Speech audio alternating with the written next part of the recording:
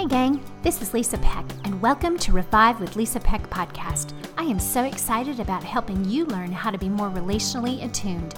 In a world filled with struggles and conflict and tension, I hope to make relational health fun and easy. Not all of us need therapy, not all of us can afford therapy, but I believe all of us can grow more wise and insightful and engaging in the connections we have with ourselves, with others, and with our God. I'm convinced that all of us can learn the art of calm, of awareness, and of investing relationally. Through my podcasts, I hope to give you an opportunity to listen and maybe even practice with your own people. And in so doing, together, we get to help usher in a relational revival. Welcome to Revive with Lisa Peck. Again, I am so excited about this next interview I have with a woman named Terah Sampler.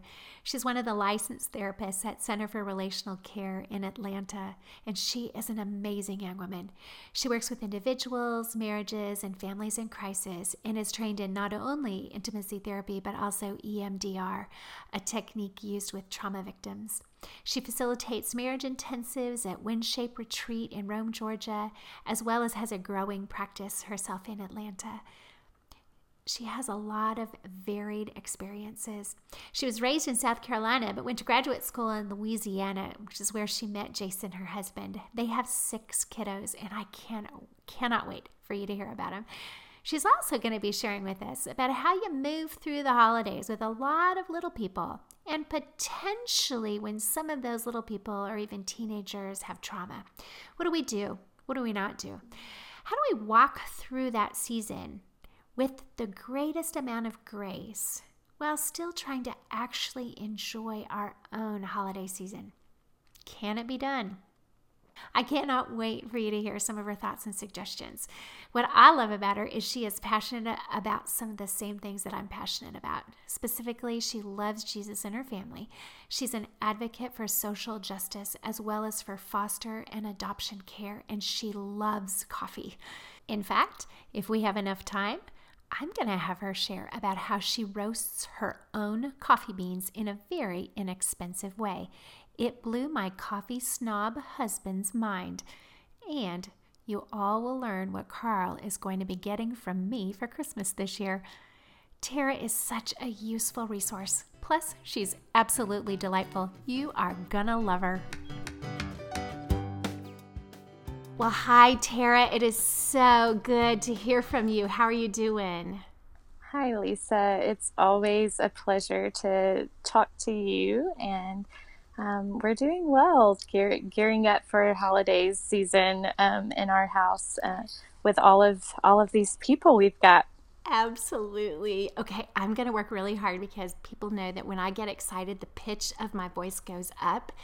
So I'm going to try to not dysregulate. I'm going to try and just keep my voice calm. But I am so excited for our listeners to hear from you. You have such a wealth of information and some beautiful life experience. So let's just jump right in. Would you tell people about your family? Tell us about you and Jason, and then tell us about your family.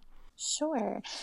So Jason and I have been married for a little over 11 years, and we have 6 kids. They are ages 18. Our oldest is 18, and she's a girl. And then we have 4 boys after that. We have a 9-year-old. We have a 7-year-old. We have a 6-year-old. They all just had birthdays, so I'm making sure I got it all right. Right. And then our youngest son is almost 3. Okay. And then our baby girl is just over 1. Little Lou. Wow, that is a beautiful, beautiful age range. Yeah. It's a pretty big jump from 18 to 9. Okay, so tell us, how did God develop your family? How did God grow your family? Yeah, so when Jason and I were dating, we started talking about adoption, actually. We talked about adoption on our first date, which is kind of interesting for a first date. A little intense, but sounds like something I would do. Yeah. Right. So we really have had a desire and a passion for adoption from the very beginning. That was kind of our plan for building our family, was through adoption. And then our oldest, Judson, he came along and he was a surprise. He's biological. And so we're very thankful for him. Absolutely. But he's a surprise. When he was about 2.5, we really started thinking that we wanted to jump into adoption. But adoption is so expensive. Even domestic adoption is pretty expensive. Jason really started doing some research, and he found some information about foster care through Catholic Charities. We were in New Orleans at the time, and he really tried to convince me that this is what we needed to do, was to go through the foster system. And I said, absolutely no way. Were you already in your graduate program? Were you already in counseling? Yes. Yeah. Yes. No, thank you, sweetheart. I said, nope, not going to happen. And I just remember I was driving from New Orleans to visit my family in South Carolina. That's where I grew up. And I saw this sign, this billboard that had, it said something like over 400,000 kids in the foster system. And I just started weeping. God just really was like, Terah, this is your path. This is the path I have for you. And so God and I argued a little bit more about that, because I'm also pretty stubborn and set in my ways. Which probably serves you well now, but at the time, yeah. It does, yeah. Shortly after that, about a month later, we really started pursuing foster adoption, and we had it in our mind that we were going to pursue children who are already waiting. That's something that a lot of people don't know. We have over 100,000 kids in the foster system whose parental rights have been terminated. So they're legal orphans. Wow. They're waiting for families. And so that's really where we were geared towards. And God really directed our paths and had us start fostering. And so that's where we started first. We started fostering, and then our second placement is actually our 6-year-old. And today is his gotcha day. Today is the day 6 years ago that he came to be with our family.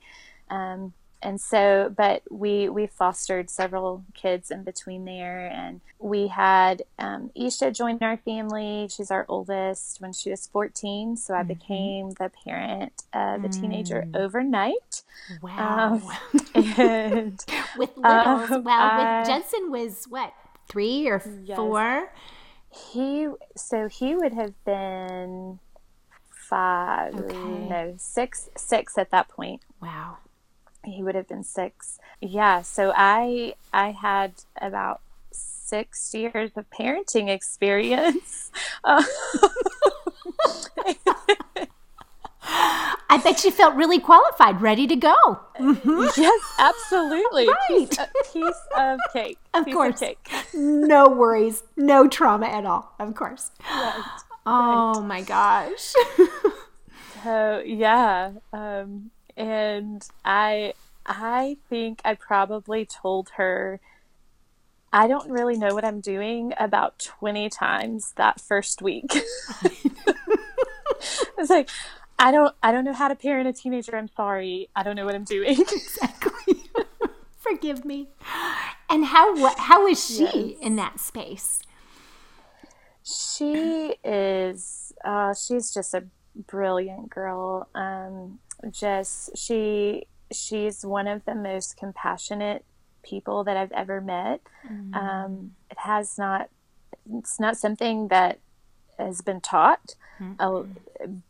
Like, she's just gifted with compassion, and so very compassionate, but she came to us out of really hard circumstances. And so there was just a lot of grief and trauma, and she's a different race. And so there's that too, because all of our adopted children are a different race than we are, but she grew up in the Black community. And so now all of a sudden she's with these crazy white people, trying to navigate that, trying to honor her culture that she grew up in, while also just not really knowing. So she gives a lot of grace. That's well, and you and Jason are very peaceful people. You exude a calm, which I would imagine is very helpful in your home. I mean, you can be very excited. You and I can get into some seriously good giggles, but you also are very soothing and calming. So I'm imagining that probably was very a loving, a safe environment for her, even in the midst of the loss and the hard and the crazy culture change. Yeah, thank you. Yeah, it was a learning experience for all of us. I mean, we kind of had to figure out how to do this thing. So that's a little bit about how we got started with all of this. And now we drive a 12-passenger van. We drive Big Bertha. It's Here we come. So do you I know you love your family, but as we head into the holidays, we think just about loading up Big Bertha to go Christmas shopping. Tell me, do you have a sense of dread about the holidays? I mean, you can be honest with us, because every mom I know, whether you have a unique family that's been blended, or you have fosters or littles, everybody can find it stressful over the holidays. But can you just speak to us a little bit about, do you dread it? Yeah, there is a little bit of dread. I think where I am now, I kind of have some things in place, and so I don't dread it as much, but there's still that a little bit of anxiety. What's going to happen this year? What are we walking into? So yeah, there is a little bit of that. And like you said, it is not just parenting kids from hard places, but even with your little people, our youngest two are biological. And I just think about them. They are not able to verbalize what they're thinking, what they're feeling yet. And so even that is a little stressful and overwhelming. Why are you throwing yourself on the floor screaming after you just opened a present? It's got to feel like a good bit of mind reading at times, especially with the littles. And I think I use the word dread, but I'm guessing just simply because I don't have biologicals or a family of my own in my own home, I would feel dread, but it's really anxiety. What am I going to do? How am I going to do it? How am I going to set everybody up for success? So it sounds like you now have done it a number of years, that it feels a lot more manageable, it sounds like. Yeah, it really does. Our hardest part now is getting the rest of our family on board. This is kind of what our family needs. And Jason is so good with that. He's just, he doesn't have a problem setting boundaries at all. And so he's so good for me in that way, because I tend to want to appease people, and I don't like conflict. But at what expense, right? I have been entrusted with these little people, and it's my job to care for them over what my extended family might be wanting. And so that would probably be the hardest part for me as we sit right now. But exactly like you said, you kind of have to be a mind reader. And so just the first thing that I would want people to know, whether you're parenting kids from hard places or whether you have just you have a tiny army like we do, it's just to remain curious. Like that is key, and so much of our parenting just I wonder what that's about. I wonder why you have gone through all of your clothes in your drawer and you're now naked. Like What could be behind that? right. That's where our 3-year-old is right now. He will change his clothes at bedtime about 15 times until he's gone through everything in his drawer. And I'm like, I don't really understand this. What you're Right. doing. Yes.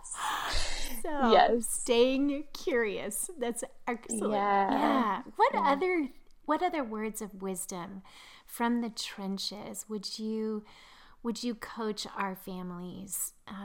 Single parents, blended families, the traditional nuclear, all of our people. What would you recommend or encourage?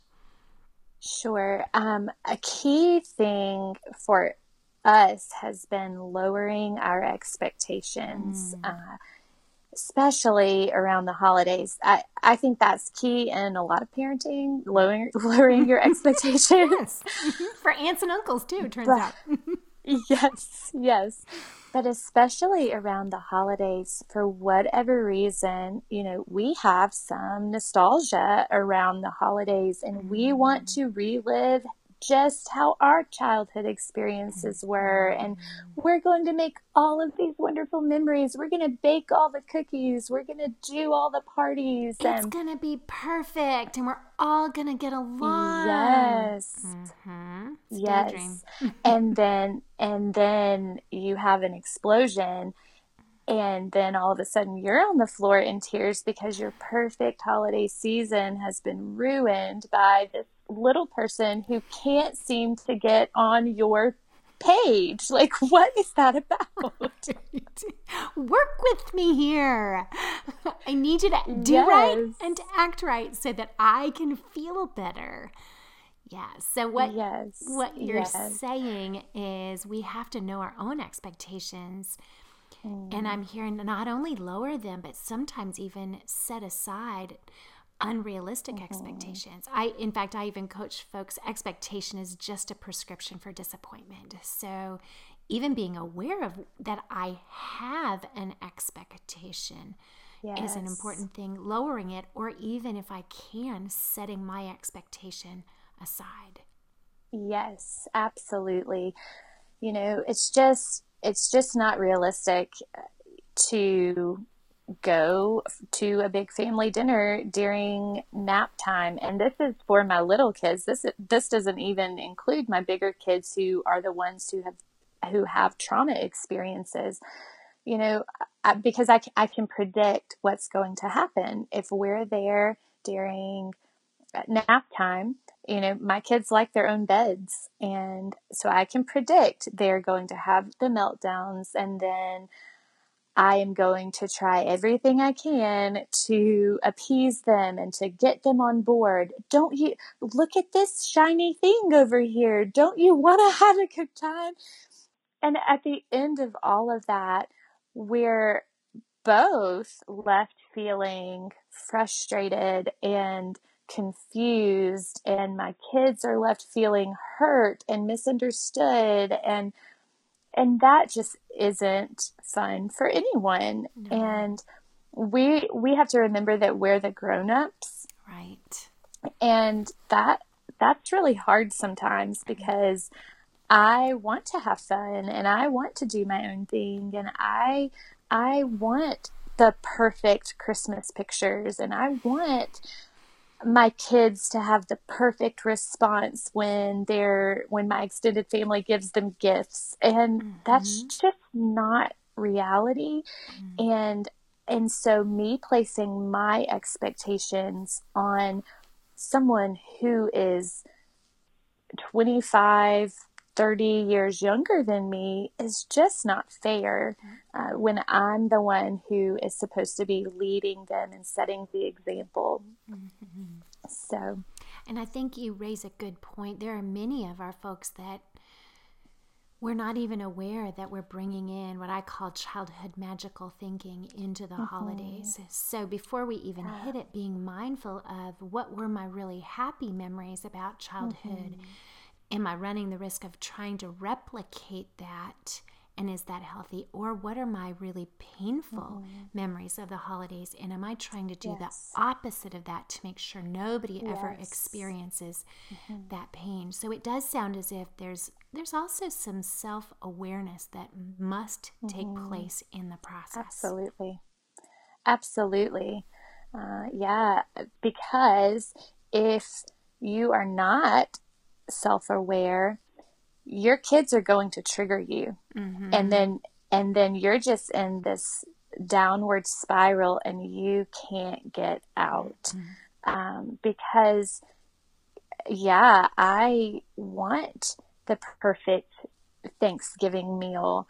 I don't want my kids to sit there and say, I don't like that. I don't want that. What is this That's weird looking gross. thing? Yeah. Yes. In front of everyone, right? Exactly. I want for my family and friends to say, oh, look how perfect her kids are. They're so well behaved. But kids are kids too, and they need to have the freedom to be able to act like kids and to have opinions and feelings and just the same respect I would want for me, right? To be able to respect them and that too. Well, and our kiddos don't always know how to manage their thoughts and their emotions. They're still learning how to do that. So we get to extend a little bit more grace in our teaching and training in them. Well, that was a pretty abrupt ending to this first part of my interview with Terah. But isn't she fabulous? I'd originally told her we'd talk for about 20-30 minutes. Ha! Our interview was actually over an hour. Terah shares such relevant information from which everyone can glean valuable insights that I couldn't decide what to cut. So I divided the interview into 3 parts. The first part of the interview, we learned how Terah's family started. Though she and Jason discussed their mutual desire for adopting through foster care on their first date, it wasn't until she was on a drive home to South Carolina from New Orleans, where she was in her graduate program, that God got her attention. She saw a billboard advertising the need for the over 400,000 children in the foster care system. She was moved with such compassion that she began weeping, and the Lord spoke right to her heart about His desire for her family, as well as His timing for it. She complied, eventually. To date, they have 3 biological and 3 adopted children and drive a 12-passenger van they call Big Bertha. Their oldest joined the family when she was 14 years old. Terah explained that she became the parent of a teenager overnight and with only 6 years of parenting under her belt. Can you imagine? Talk about a woman of faith. She further explained that Isha is brilliant and one of the most compassionate people Terah's ever met, though it was not something the young lady learned through having been taught. Weren't you grieved to hear there are over 100,000 legal orphans in our country? Children whose parents' legal rights have been terminated. Isn't it sobering? As a therapist and relational educator, fostering isn't for just anyone. It's my prayer and deep conviction that we grow in our own relational skills and personal healing so we are enabled and equipped to minister to the least of these. These precious ones have been through enough difficulties not to be thrust into a family not yet prepared to calmly and consistently love them where they are without forcing them into where they need to be for our own comfort. It's one of the many things I appreciate so much about Terah and Jason. Though she admitted she was very aware of her inadequacy as a new mom of a teenager, they kept learning and growing and studying ways to stay grounded in order to best love and serve their family. She seeks to keep the kids' needs the priority, even though it might bring disappointment to those outside her family. For example, I asked if she dreaded the holidays. Wisely, she changed my word of dread to her word of anxiety, What's going to happen this year? Or what are we walking into? Can any of you parents identify with those questions and that stress? She reminded us little people can't verbalize what they're thinking or feeling. She admitted the hardest part for her was getting the rest of her extended family on board. She stated it so eloquently. I have been entrusted with these little people, and it's my job to care for them over what my extended family might be wanting. We need to be aware of our own expectations to set them aside. Boy, how true is that, Terah? So I asked her how she accomplished this. She made several suggestions. Number 1, remain curious. Allow your heart and mind to wonder about the why behind the action or reaction. Number 2, let's lower our expectations in parenting in general and around the holidays. She said, me placing my expectations on someone who is 25, 30 years younger than me is just not fair when I'm the one who's supposed to be leading them and setting the example. Number 3, be prepared for trauma when it gets triggered. Sagely, she added, if you are not self-aware, your kids are going to trigger you, and then you are on a downward spiral and you can't get out. She isn't just speaking to parents with kids from hard places. She's speaking to all of us. Number 4, plan for the curveballs. You know your kids better than anyone. You know how long they can handle certain events or sensory overload. Be prepared before they lose it. You know when it's nap time. You get to plan around their schedule and limitations to enable your family to have the smoothest experience possible. Know how long you plan to stay at an event prior to arrival. I appreciated Terah's honesty that her husband Jason is much better at setting and maintaining boundaries than she is. Don't be afraid to rely on other adults to help you with this. Like I said, we had a rather abrupt ending to the first part of this series, but it was super helpful. Next week, you'll have the opportunity to learn more in part 2 of Relational Management of the Christmas Crazies, where Terah describes what can sometimes happen around extended families when you have small children or kids with trauma experiences, and highlights what we can do. She discusses the term dysregulation and how that shows up in our children's behavior. Because she has so many kiddos, she provides multiple variations on dysregulated kids, as well as strategies for helping everyone calm down and cope in healthier ways. In the last part of this series, I asked Terah to weigh in on whether or not it's actually possible, given all the stressors and special needs of our littles or families with trauma, to enjoy the holidays. The short answer is absolutely. Terah then describes her strategies for making the season special for everyone, as well as ways she and Jason are able to maintain their sanity. Her podcast interviews will take us right up to Christmas Eve, and I trust you will enjoy it. Let me close today with the words of Paul Young, author of The Shack. Every human being is holy ground, if we have the eyes to see it. Until next time.